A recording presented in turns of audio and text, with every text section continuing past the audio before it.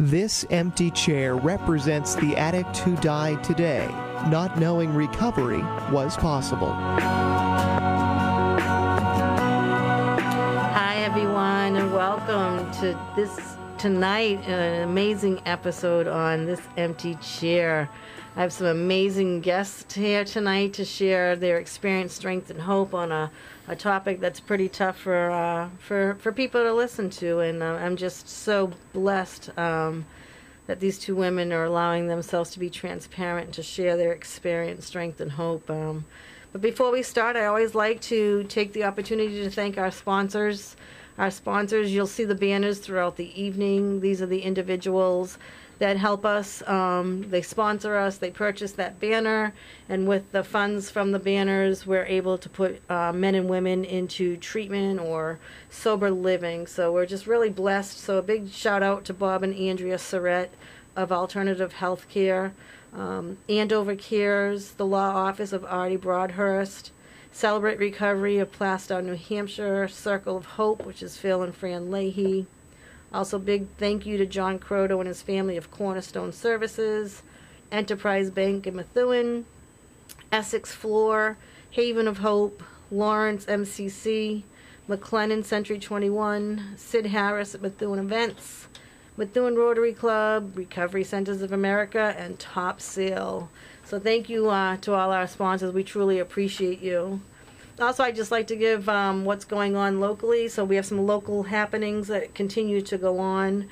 On Monday evenings, we have a group called the Circle of Hope. It's a family support group ran by Fran and Phil Leahy, and it is currently on Zoom. If you want more information on that, the number is 978-886-2949. And again, that is on Monday evenings at 6:30 on Zoom. If you have a loved one that's suffering from addiction, you need some support, come on and join us. Also, the first Monday of every month, we have a resource night. And we recently just held our resource night this Monday, and Top Seal Addiction Treatment Center came. And we had over 30 guests that had showed up for it to learn a little bit about their services, so it was pretty awesome. So Monday, February 1st, we'll have our next resource night. And I'm waiting for confirmation on someone that I asked to come in and speak. So I'm not going to say they're going to be there until they confirm. Also, just a reminder, on Tuesday evening, Celebrate Recovery. They are at the Rock Church in on Newton Road in Plastow, New Hampshire. They are currently meeting on Zoom. And if anyone needs any information, you can reach out to Diana Teal. And she's on Facebook, or as always, you can contact me and I will hook you folks up. On Wednesday evenings, there's an amazing group called the Movement Family. It's TMF, and that is Michael Gorman. He is the founder of it. He feeds the homeless from 8 p.m. to 10 p.m. in Lawrence, Massachusetts. So if you're interested in wanting to get out there to give back to the community, Wednesday nights, 8 o'clock at 1 South Broadway in Lawrence. You can also reach out to Michael Gorman or reach out to myself for more information. On Recovery Centers of America has a few things coming up. On January 9th, they have Managing Stress Seminar with Erin Jewell, and that will be from 3 to 4 p.m. And they also have 3 courses coming up in January where you're able to get CEUs. So if anyone's out there that needs CEUs, for all of these information, just go to recoverycentersofamerica.com and look at their events and just sign up. And these are things that you definitely don't want to miss. So January is Human Trafficking and Sex Trade Awareness Month. And currently right now, 600,000 to 800,000 individuals are trafficked in the United States every year. In Boston alone, it is reported that an estimate of 20,000 searches for sex are happening every afternoon. And currently, this is the fastest growing criminal enterprise worldwide. Tonight I have 2 amazing speakers here to share their experience, strength, and hope, and how they got caught up in this, and how they escaped, and how today they help other women. So tonight I'm going to introduce my beautiful sister in Christ, Chelsey, to share her experience, strength, and hope. And Ursel will chime in and just make this an authentic evening, and thank you all for being here. Chelsey. Thank you. So I'm Chelsey. I'm a survivor of sex trafficking, and I'm also in long-term recovery. I'm from Lynn. There's a lot of things that made me vulnerable for being trafficked and having substance use disorder. Both of my parents were addicts. When I was about 4, my mom was murdered by who they think was her trafficker in the streets of Chelsey. And it was never investigated. There was just articles in the newspaper about a streetwalker being killed and basically like giving her a bad name. I was placed into foster care and then placed with my grandparents, and my father was still around, and a year later he died of a heroin overdose. And while I was with my grandparents, I had a bus driver that would drive me and drop me off last, and he would do things to me. And I had a neighbor who used to do inappropriate things to me, and it was like all things that I couldn't talk about. Later, not too long ago when I was pregnant before my grandmother passed, I had asked her if something had happened to me when I was little because of all this trauma that I have. And she had told me that they knew that this bus driver was doing stuff, but I guess, old school, they just kind of don't talk about it. So I did my best as a kid. I, was in sports, and I just always had this emptiness inside of me, and I always felt so uncomfortable and anxious, and like I lived in fear.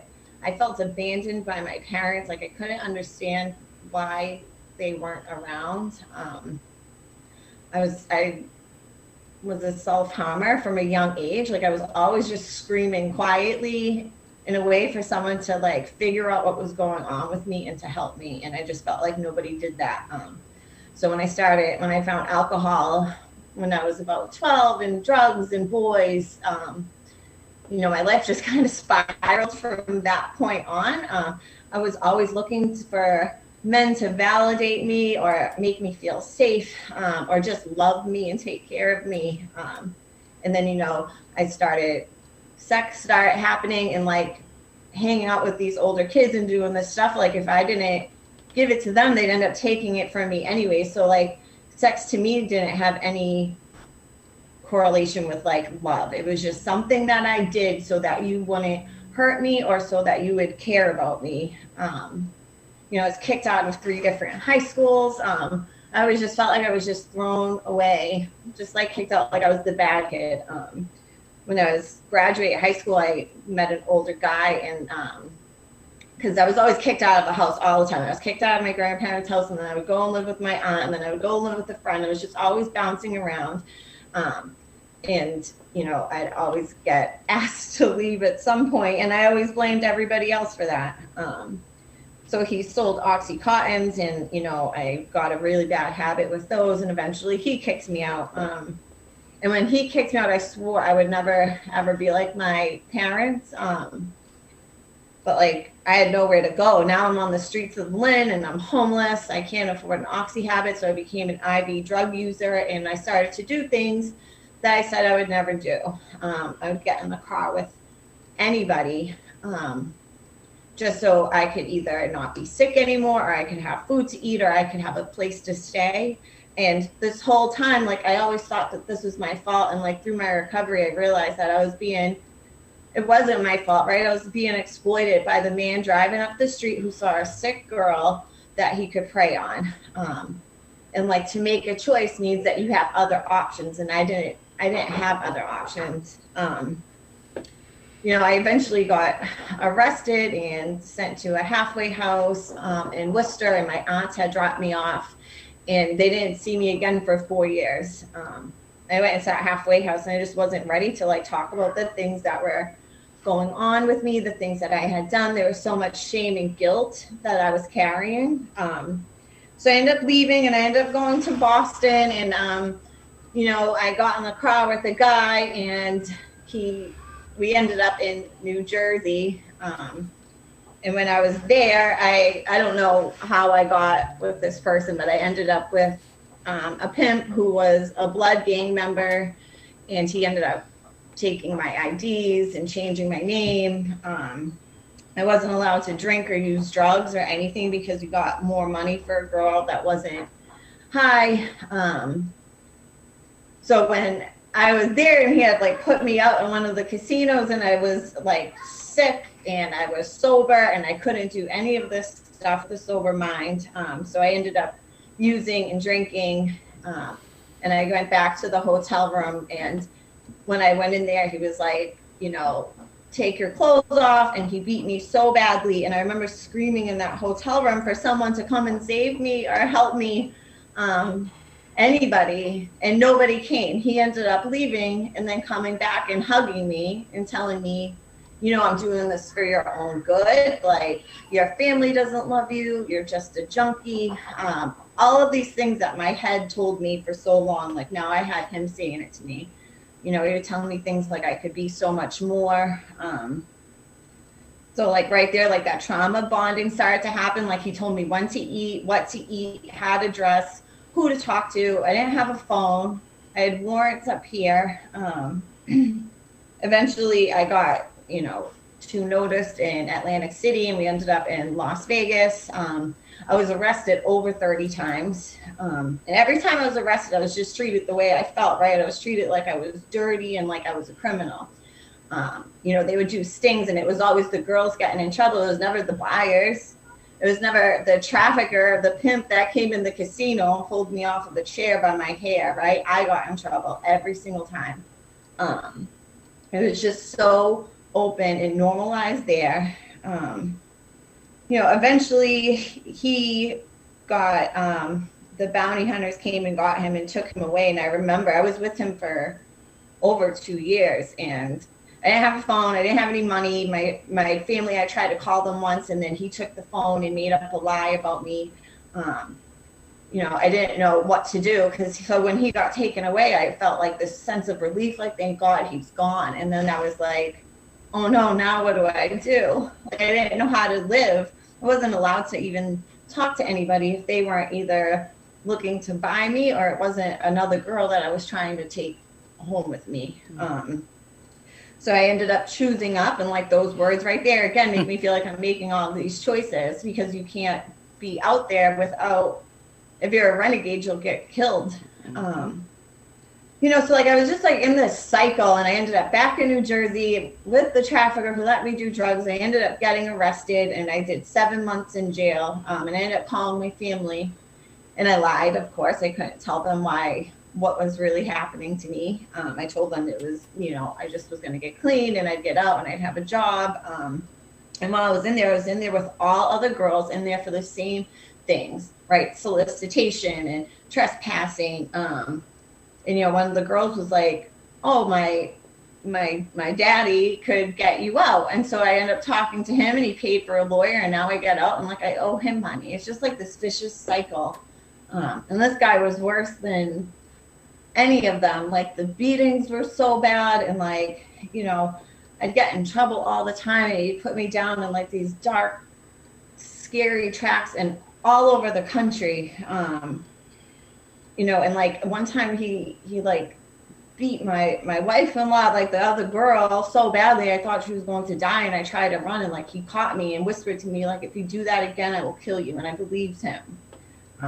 So I ended up just being like, okay, like this is my life. Like, I'm going to die just like my mom, or I'm going to die just like my father. Like, either way, this is what it is. And I was okay with it. You know, eventually I was with him for about a year, and he actually sent me home for Christmas. He sent me and the other girl home for Christmas. And I remember coming up here with this whole story. This is the first time I've ever talked about this, because I felt like embarrassed by it, but it's important for somebody else to hear this, because that's how sick you are and like how stuck to this person. And when I was home the whole time, like I wanted to tell them what was happening, but like, how can you say this stuff when you don't know that you're a victim? So I ended up going back, and you know, I met this cab driver, this little old Israeli guy, and he would pick me up and see me with like black eyes. He would see me out there for days hungry, and he would take me home and let me feed his cats and make me food and start asking me questions.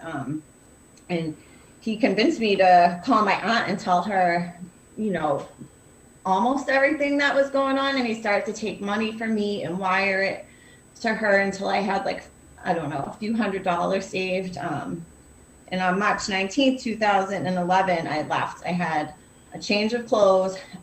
He brought me to a hotel room, got me a bus ticket, and the whole time I was getting death threats. Like, I told you I'd kill you if you leave, I'm going to find you. And I just had blinders on. I just wanted to be safe. Just wanted to get home with people who loved me. So I got home and I swore I'd never do drugs again. And all this trauma that came with it, trying to adjust to the real world after being in that life is not easy. To even have a conversation with a man or another person took a long time. And I ended up drinking a lot because that's the only way that I could do normal life, I guess. And I never went to therapy. I never talked about anything, because if I told anyone what had happened, they were going to treat me the same way that all the cops have treated me, all the COs have treated me. And I couldn't bear that feeling. Eventually I met a guy, and he was going to be my savior, and I got pregnant really quick, and now I'm pregnant, and I have this baby's going to save me. And while I was pregnant, I just still couldn't talk about anything. So when I had my son, I just couldn't stay clean and sober. I couldn't wake up every day with all this stuff inside of me. And mind you, this whole time I'm still getting death threats on Facebook. I'm getting threats. I'll tell everybody who you are, what you did.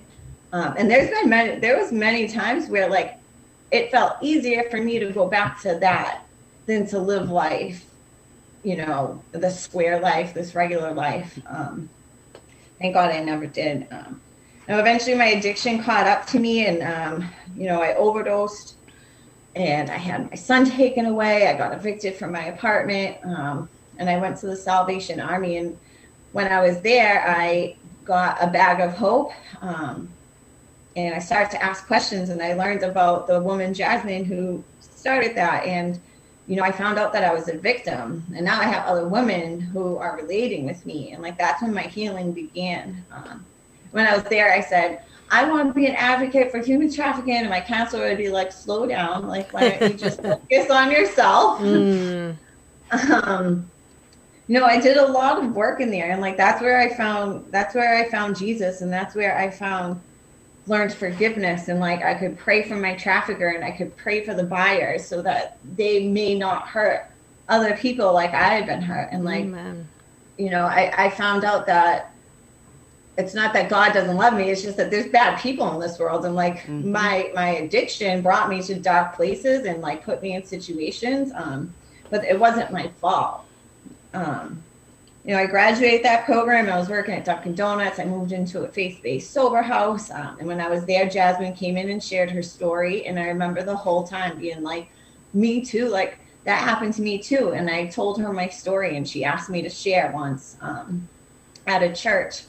And I went in there, and I almost couldn't even get through my story. But once I did, it was the chains fell off of me, right? All of these threats that I was getting from these men for all these years about threatening to out me and who I was, I just took ownership of my story. Now it's mine. It can't hold me back anymore. I ended up getting a job at a shelter as direct care, and I went to court, and me and my son's father have a good co-parenting relationship. And when I was at the shelter, the Salem police ended up hiring me to be their outreach worker, and the chief was we have to talk about your record. And I and I went in and I said, I'm just going to be completely transparent. I'm going to tell her, I said, I'm a survivor. And she hired me on the spot, and I couldn't believe it. Amen.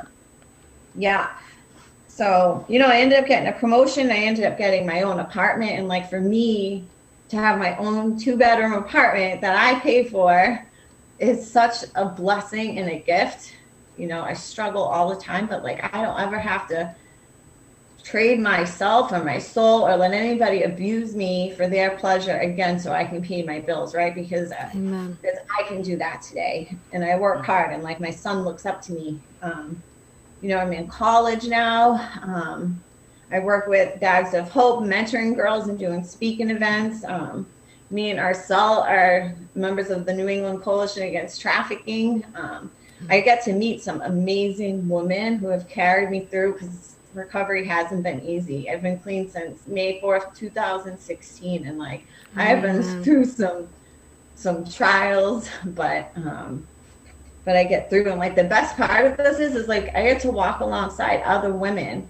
I get to walk alongside of people who are like still out on the street actively using, or the girl who's standing on the corner sick and like her trafficker's right up the street on Mass Ave. Like, I get to go up to her and tell her that I care about her, right? And just like continuously go out there and let these women know that there is a better way, and like somebody does care. Because like when I was out there, that's all I wanted. I just wanted somebody to like care about me and tell me I was worth it, right? Because we are worth it, and like we're worth so much more. Like, I'm so much more than a survivor or just my story. I don't know.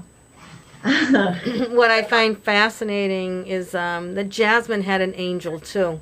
Jasmine had a gentleman that would bring her to her house, and I think they watched cartoons with each other. And the fact that you had this taxi driver man just start pouring into you and trying to help you plan your escape is just absolutely amazing.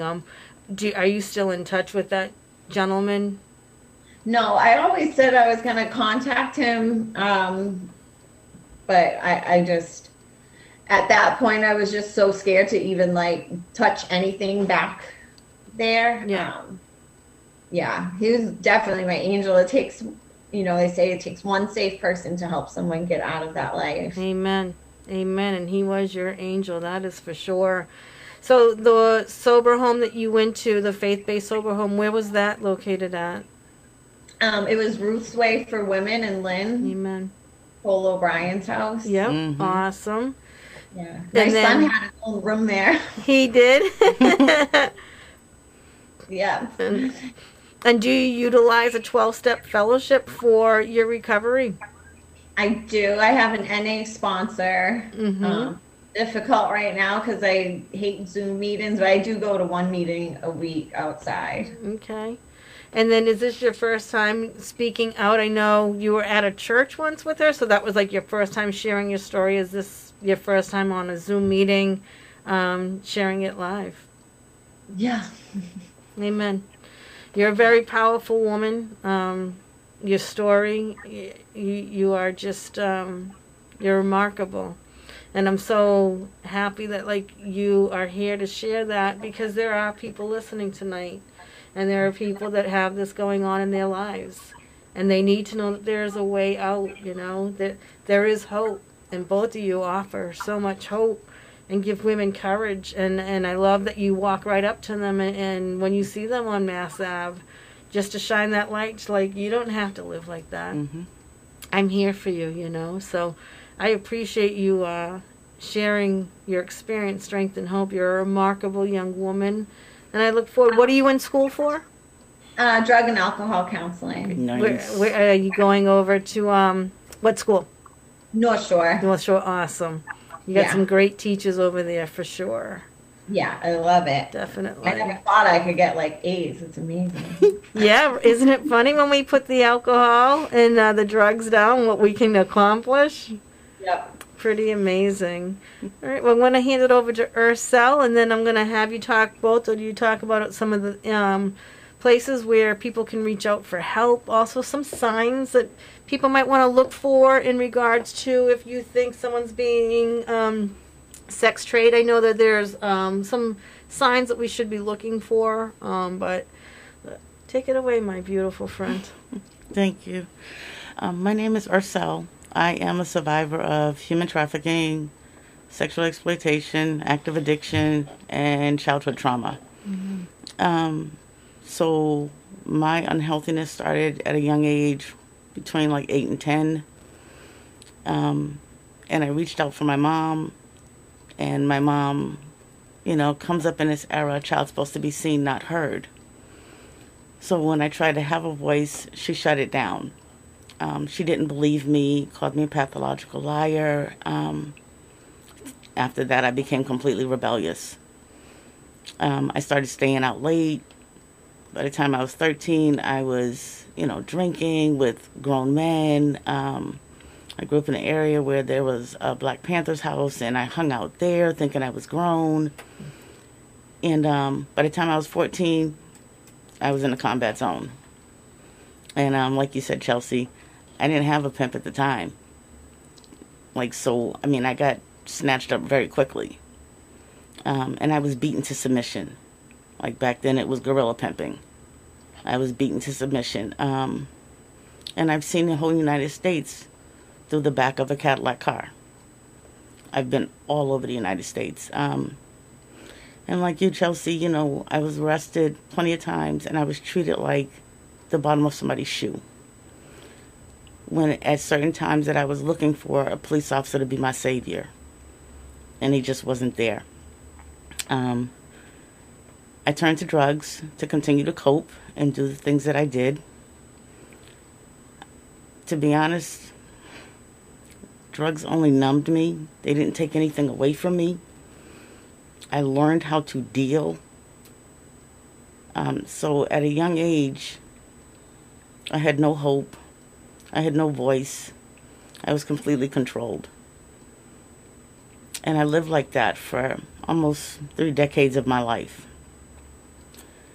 And in those 3 decades, I had 3 amazing children who I harmed, who I abandoned, who I gave up. Hello? Do you want to go on the air? Today, What's your first name? my children are back in my life, Amen. except for one.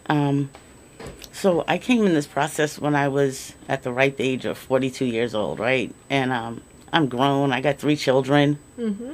I know how to live. Oh, yeah. So, I go into treatment, and I'm like, go to bed at 10 o'clock. What are you talking about?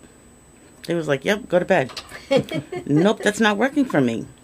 You mean I can't go down and eat nothing? Nope, you can't eat till breakfast. So I made my journey in treatment, a little uncomfortable for myself. But I Can I stayed. interrupt you for a minute? Yep. I think there's a phone call. Yes, Laurie. Oh. Laurie. Can everyone hear? Mm-hmm. Put her on. Go ahead, Laurie. Hi, Laurie. There we go. Hi, Laurie. Laurie? Okay, Laurie, you're going to have to call back. I don't know what happened there. Okay. So, I came into this process of recovery, and I didn't leave the behaviors of trafficking behind. So when I came in this process, I was able to put the drugs down, but I wasn't able to put the behaviors down. And, I used men like men used me. I became what was done to me. And I changed men very frequently. If they didn't make me smile anymore, they had to go, and I moved on to the next. And I met this beautiful woman who is still in my life today, and she gave me an assignment, which was a 6-month hiatus from men. It took me almost a year to get to 6 months. Because I just could not be without a man. That was one of the best assignments of my life, because it taught me that I don't need a man to make me feel good about me. Amen. So I work a 12-step program. That woman is my sponsor and has been my sponsor my whole recovery. I have my 2 daughters back in my life. My oldest daughter walked my footsteps. When you think your children are not watching, they see everything. And I had to accept responsibility for that damage. As difficult as it was, I accepted it. And then my 2 daughters love me unconditionally, thank God. Amen. And they say, be careful what you ask for. I said, I want my children back. I'm Mother of the Year. Mm-hmm. I got both of them under my roof. Oh my goodness, 3 women, 1 bathroom. But it's a beautiful thing. I have a son who is not involved with me right now because of my inability to be his mother when he needed me the most. He is still my son. He is still my child. And I will be here and be available when God brings him back to me. Amen. Today, I have a life that is amazing. So I do a lot of work with New England Coalition Against Trafficking. I do some work with Jasmine Grace Outreach. I do some work with PARI. I just got hired as a peer specialist for the Adelante program out of Beth Israel. Amen. I work at a halfway house part-time. I do some groups. Like, my life is amazing. And for all the trauma and all the experience that I've been through, I get to share that with women so they don't feel so alone. Amen. Or they don't feel like they're the only one. Like nobody can understand them. So I love sharing pieces of me with different women. And when women move on, out of my journey path, I just always tell them, you know how to find me. Find me on social media, and I'll do what I can. I'll support you where I can. But I love meeting women like Chelsey. Like, if I didn't met Chelsey a few years ago, I wouldn't have liked her. I wouldn't have liked her at all. I'd have been like, you want what I have, and I have nothing for you to take. But I wouldn't have liked you. Today, I love women like Chelsey because I love myself. Amen. And I just thank God that he showed me grace and gave me mercy to be here to share my experience, strength, and hope with the vulnerable population that other people throw away. Yep. I choose not to throw anybody that's vulnerable away. I want to help them. I want to love them. I'm an affectionate person. Like, the call to action that Chelsey and I want to do on the 17th of this month, I'm probably going to hug people. Even with COVID, I'll have a mask on. I'll have some sanitizer. But I really believe the opposite of addiction is connection. So if I can connect with somebody, Amen. I give them a different perspective to look at life at. So, I'm just really grateful. And I'm really honored that, you have me on this podcast. So It's an honor and privilege to have you here. Chelsey, I love you. And thank you for being you. Yeah. So in our feed, we have some things going on, and I just want to let you girls hear a little bit about what people are saying to you. People are saying hi. And then you have someone asking a question that I want you girls to answer because I can't answer it. And it's from Amanda Robichard. She said, if we, people in the community, notice these women and want to help out on the streets, how do we approach them while keeping their safety in mind? Yep. And can you girls speak to that? So if you notice something, you have to keep yourself safe first. You can offer a bag with a sandwich, a bottle of water, and you can write a note in it. And I would just say, but your safety must come first because you have no idea what's going on behind the scenes. But I think if you offer something, it could be a bottle of water, you've opened the door for a connection with that woman. And you may not make that connection right then, but that woman would come back like, okay, I know this woman gave me something. Because the goal is to make some kind of safe connection with the men and women that are being trafficked. Like, that's the first thing from what I read on this, is making that, like, you had your angel, like you have that one person that you can connect with. And then I think if you continue to show up on maybe the same day every week, if it's a Tuesday, and then like every Tuesday, and they know that they're going to see you on Tuesday, and that's how the connection starts, and that's how you start opening a gate for escape. Absolutely. Yes. Oh, we got another call? Laurie back. We'll try. All right, Laurie, Laurie's come on back. in. We'll try Laurie again. Hi, Laurie. Laurie? Hello? You can hear it wharfing. Yeah. As if she's there. Thought we had it this time. Laurie, are you there? Laurie, are you there? Hello? Hey, Cole, can you hear me? Hi, Lori. Can you hear me now? Can you hear me now? Yes. Okay. Hi, Cole. Hi. It's Laurie, Fran, and Phil. I know who you are, babe. Hi, Laurie. I just wanted to, I had to chime in on Chelsey because I've known Chelsea for 35 plus years. So I've known Chelsea's brother. But anyway, I just wanted to give her a bigger shout out for her bravery. Mm-hmm. And Chelsea, I've never heard the story. I've heard of it. I lived through some of it, seen some of it, but I didn't know a lot of your story, and I didn't expect to. But the bravery you have tonight, and it's unbelievable. And you talk about a strong woman. You have come so far, and you've done so well with your son. And of course, you're going to make it because you're strong, just like all of those Buckley women. Mm-hmm. I've never seen anybody stronger than her aunt. And I am just so proud of you. I see you a lot, not COVID, but, I tell you how proud I am every time I see you, but not to the extent that it really is from my heart. I don't want to make a big deal, but that's tough part of me for the most part. And I didn't mean to cut the other girl off. I'm sorry. No problem.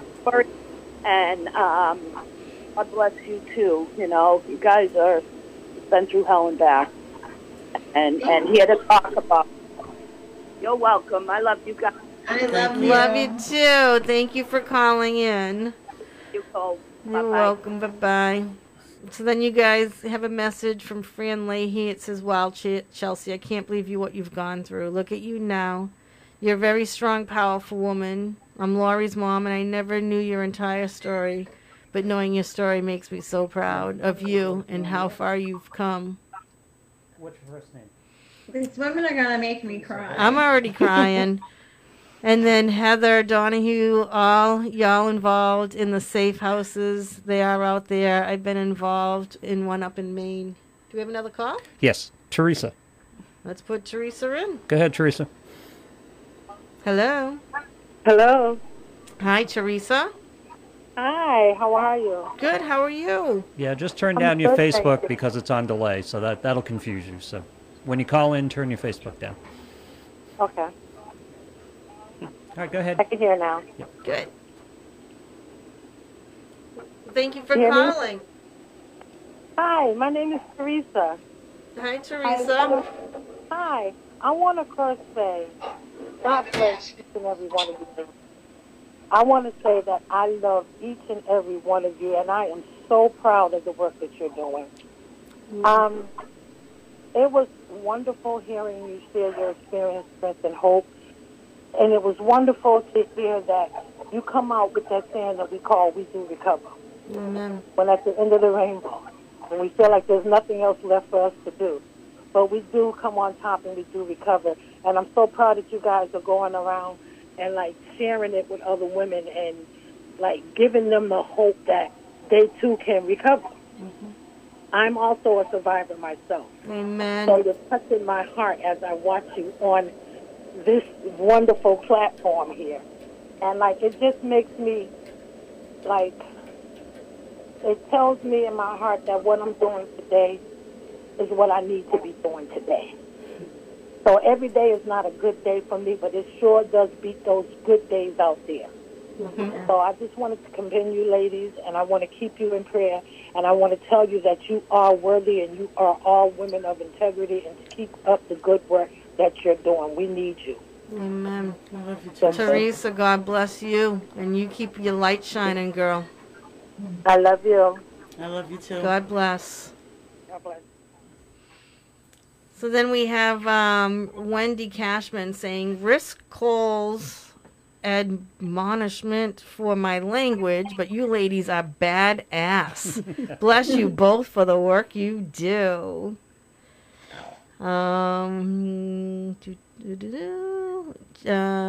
Thank you for sharing. You two are very powerful examples to so many. So inspiring. Very great to hear you. I appreciate it. So proud of you both helping out your own identity of being able to save and help others. And love you, Ursel. And that is from Windia Rodriguez. So tell us a little bit about some of the things that you girls are involved in. I know you have a date coming up in regards to handing out items. So is this something that you ladies need more items for? Are you all set? And can you just speak a little bit about what that work is? Yeah. So January 17th, it's the, so obviously January's Human Trafficking Awareness Month. So on January 17th, me and Ursel will be hosting for Massachusetts on Mass Ave. We'll be out there we'll be handing out resources. I've had an overwhelming response of folks wanting to donate. So I have a ton of blankets and clothes and hand warmers, hats and gloves, specifically though, because we'll be handing them out to men who aren't being trafficked and women. I have set aside just $5 Dunks gift cards that I want to specifically hand to the women. So I'm able to like put a resource in there, start a conversation. But we try to go out to Mass Ave, at least try to go out there once a week or once every other week. So donations are always welcome because it's best to go down with something to give so that I can at least start a conversation. Nice. Yeah. And then with the work that you do at the Salem Police Department, do you have access to being introduced to women that have been arrested for this? Do you start your conversation there? I've only had, since I've worked there once, they called me down to talk to a girl that was a part of a sting. For the most, like when officers identify someone or they think, they're, prostituting or they're being trafficked, they'll call me and like tell me what she looks like. And we have a drop-in center, so a lot of folks go there. I've had a few people come through the shelter who have been identified as, I had a labor trafficking survivor, and then a sex trafficking survivor who I was able to get to a safe house from the shelter. So, amen. Where is the drop-in center? I'm putting it into our feed. It's 54 Margin Street, I think. It's right next to the shelter in Salem. It's a big church. So there's always there's a few people working there and they just provide resources, a safe place. There's a ton of donations. What are the hours that they're open? So Monday through Friday, 9 to 4. I think they're trying to extend the hours, and then some weekends. As the winter goes on, we're trying to open up more. It's been a little difficult with COVID. Yep. But they're doing a great job at because shelter beds are down 50%, and the shelter that I work for is amazing and always trying to figure out how we can serve more people. Like they see this huge need and they are putting in the work to serve them. I'm grateful to work for them. Okay. And then you were telling us that you were working at Beth Israel, and can you tell a little bit about that program? It is under the Center for Violence Prevention and Recovery. It is called Adelante, which means... What does Adelante mean? Moving forward with hope. Amen. And it is a program specifically for victims of trafficking, labor and sex. We have social workers, we have advocates on our team. I'm the peer specialist. So I kind of get to meet people where they're at and kind of break that wall down so they can actually trust and, kind of accept the help that's being offered. Yes. And how do they get brought into that program? So we get referrals from BU Law Office. that deals with immigration and stuff like that. We get a lot of consultations from emergency rooms. And it's a crossover with Beth Israel and Brigham and Women's. So they can self-refer as well. Awesome. And is there a website for that we can put in here as well?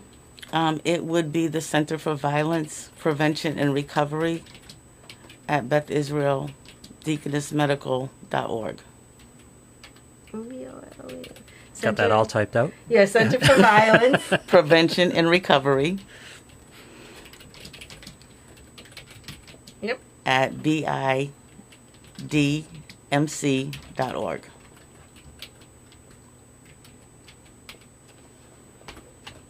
Awesome. So, have you ever, you two, just seen someone walking on the street, you understand what's going on, you know the whole drill and everything. Have you ever walked up to a woman and actually brought her off the streets and into normal quasi-living? Have you ever had that experience? Have you been someone's angel? I don't want to say I've been somebody's angel. I've been somebody's guide. Amen.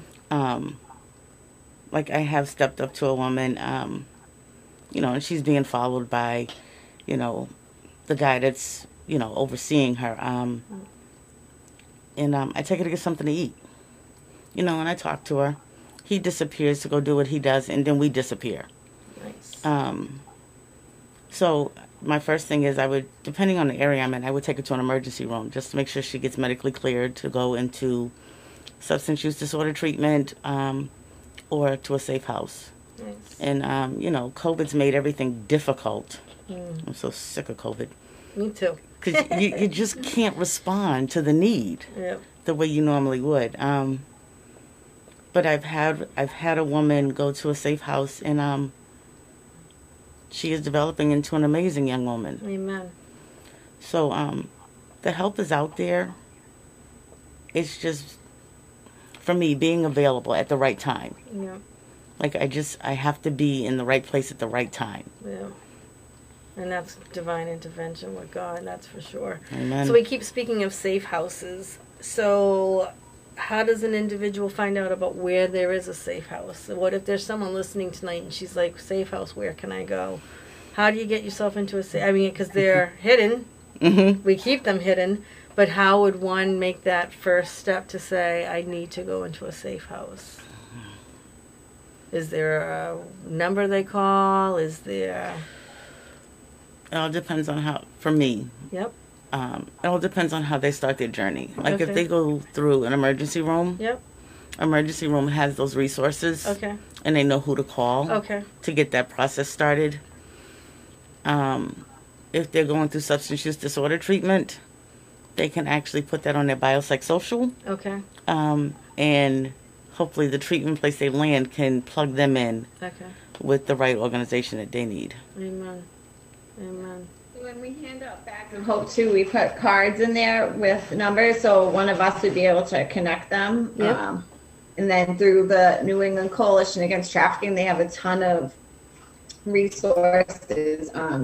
But I most recently had a girl identify, and an FBI agent had come to talk to me about my former trafficker not too long ago. And he specifically works with the trafficking unit, and he has an advocate that works with him closely. So anytime someone identifies or needs help, they'll come right there. He'll have the advocate with them, and they get them right to get them right to safety. That's amazing. I was sharing with Ursel about spending hours with this young woman, my partner and I, and just really, it took so much convincing to make her just, okay, I'm going to go. And we get her to the location, and we leave, and 5 minutes later we get a phone call that she left. And I think that's one of the most frustrating things is wanting what I want people to want what I want for them. And it's like when you're not ready, you're just not ready, you know, and just continue to be out there and to be the hands and feet and to keep yourself present so that when the time does come, that individuals know where they can go. That is for sure. So sharing your journey in regards to this, your son, does he know anything about your life? He helps with Bags of Hope. He used to hand out the key tags at the NA meetings. So he doesn't know the extent of it, but he knows that because I got sober clean when he was 3 and I went away. So he knows I was sick. Yep. He knows I got better. He knows there's things I have to do to stay better, and he knows I don't drink. Amen. So the older he gets, the more I'll share because eventually he's going to Google me or somebody is. And Yeah. Absolutely. And what about your children in regards to, they lived it with you, right? Because you were going through your major addiction as a mom and all of that. And what type of relationship? I know you said you're good with the daughters and the son not so much, but was your daughters ever angry, and did you work at the relationship, or did they just have your back? Oh, no. No. They came back to, you know, I'm mother of the year. Like, I got 9 months, I'm mother of the year. I'm not smoking crack no more. I'm not turning tricks anymore. Give me my kids back. Yeah. Be careful what you ask for. My oldest daughter, who walked my footsteps, came back and told me to my face, I only did what you taught me to do. And I had to cock my head to the side and be like, are you disrespecting me? She said, take it the way you want to take it. And walked off. And I was just like, how dare she? You know, and I had to eat that. Like, I had to really humble myself and hear her. Hardest thing, one of the hardest things for me. My youngest daughter, she didn't know me. So when my mother would bring her to the recovery home I was in, she would cry. Because my mother would leave and she didn't know me, and I'd come get her. She'd bring her back the next week and she would cry. And finally I got angry and I was like, well, you don't have to come back. You know, and that angel woman of mine said, no, you're going to work at this. And I did some family therapy, and it was hard. But when you have a support system and you have a God of your understanding, anything is possible. Amen. So, you know, when they were angry and disgruntled with me, now they love me and they encourage me. So, Amen. Amen. And how old are they now? 27 and 17. Oh, good Lord. God bless you. I also know there's some other organizations that are out there. Are you ladies, I'm going to put them in here. One of them was the Jasmine Grace. Jasmine Grace Outreach Ministries. Jasmine Grace Outreach Ministries. And any others that you want to put in here so that we'll always have this. There's We Rise in Salem. They mentor C-sex survivors or just vulnerable youth. Okay. What was, you said C? Also sexually exploited children. So anyone under 26. So they have mentorship, a whole bunch of other. They do a ton of things. And that was the Be Rise in Salem, Mass? We Rise. We Rise. And then there's GIFT, Gaining Independence for Tomorrow, which deals with DCF-involved youth for ages from 11 to 24. And then there's BUILD. I'm not exactly sure what that stands for. And they deal with the LGBTQI community. Amen. Amen. So anyone that's listening tonight, we're trying to give you as much resources as we possibly can. And then can we go to some of the signs for people to look at? I know I gave one. And that is, well, I actually listed a bunch on our feed as we're going through. But some of the signs that someone's being trafficked, what should people be looking for? It's really difficult to, it's a new face in a new area. The provocative dress, the body language. It's difficult to kind of see it because everybody's different and everybody's interaction, being groomed, is different. Okay. I would say if you could build that trust, like you said, showing up every Tuesday at 4 o'clock with a Santa would draw a bottle of water. Yeah. Don't have to say anything, but that starts, okay, maybe I can go to this person because they're always here. Mm. The consistency with people being available is what I feel will bring somebody closer to them. Okay.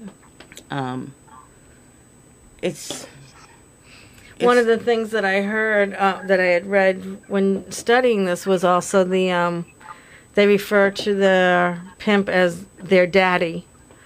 And when Chelsey, when you were telling your story, I heard you say daddy in regards to either your pimp or someone that was there. So that's something like a heads up for a mom. Like if her daughter's coming home and there's new clothes, but the daughter's withdrawn and overhears them talking about like a daddy. Mm-hmm. Like that would be a key word for a family to be listening to. Mm-hmm. Yeah, if they're coming home. I think you're frozen. She froze up a bit, yeah. Probably come back. I know clothing, all of a sudden new clothing, new jewelry. Nails and done. then nails done, and also and the grooming process is typically by someone who's really close with you, right? Mm-hmm. Someone that you have formed a relationship with. Yep.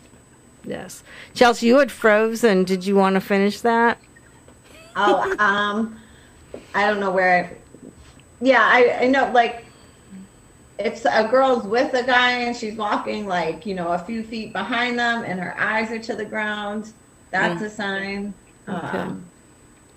Certain tattoos are sign. I know I've had almost all of mine covered up. Amen. Yeah. Are there any established codes or ways of communicating or signaling for help? Sometimes we hear about that, and I don't know if it's urban myth or not. I don't know. I don't think so. What about you, Chelsey?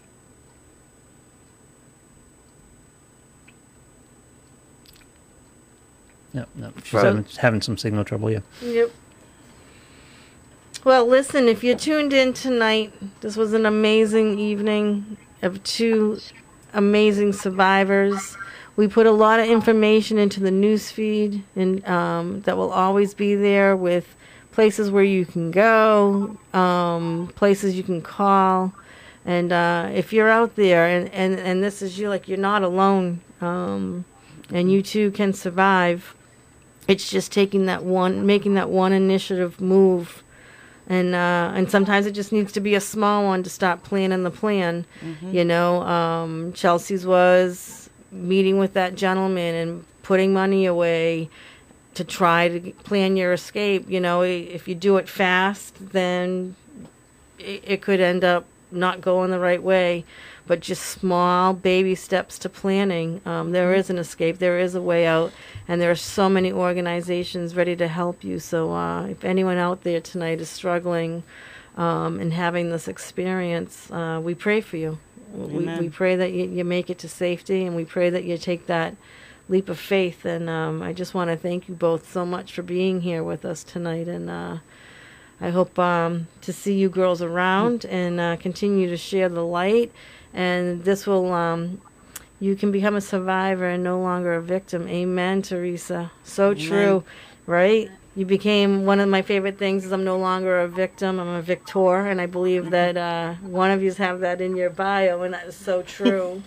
So I thank you for being here tonight on The Empty Chair. And God bless you both. And Bottom of my heart, thank you for being transparent and sharing with us. And if you're out there listening tonight, you're not alone, and reach out for help. We need you. Good night, everyone, and God bless.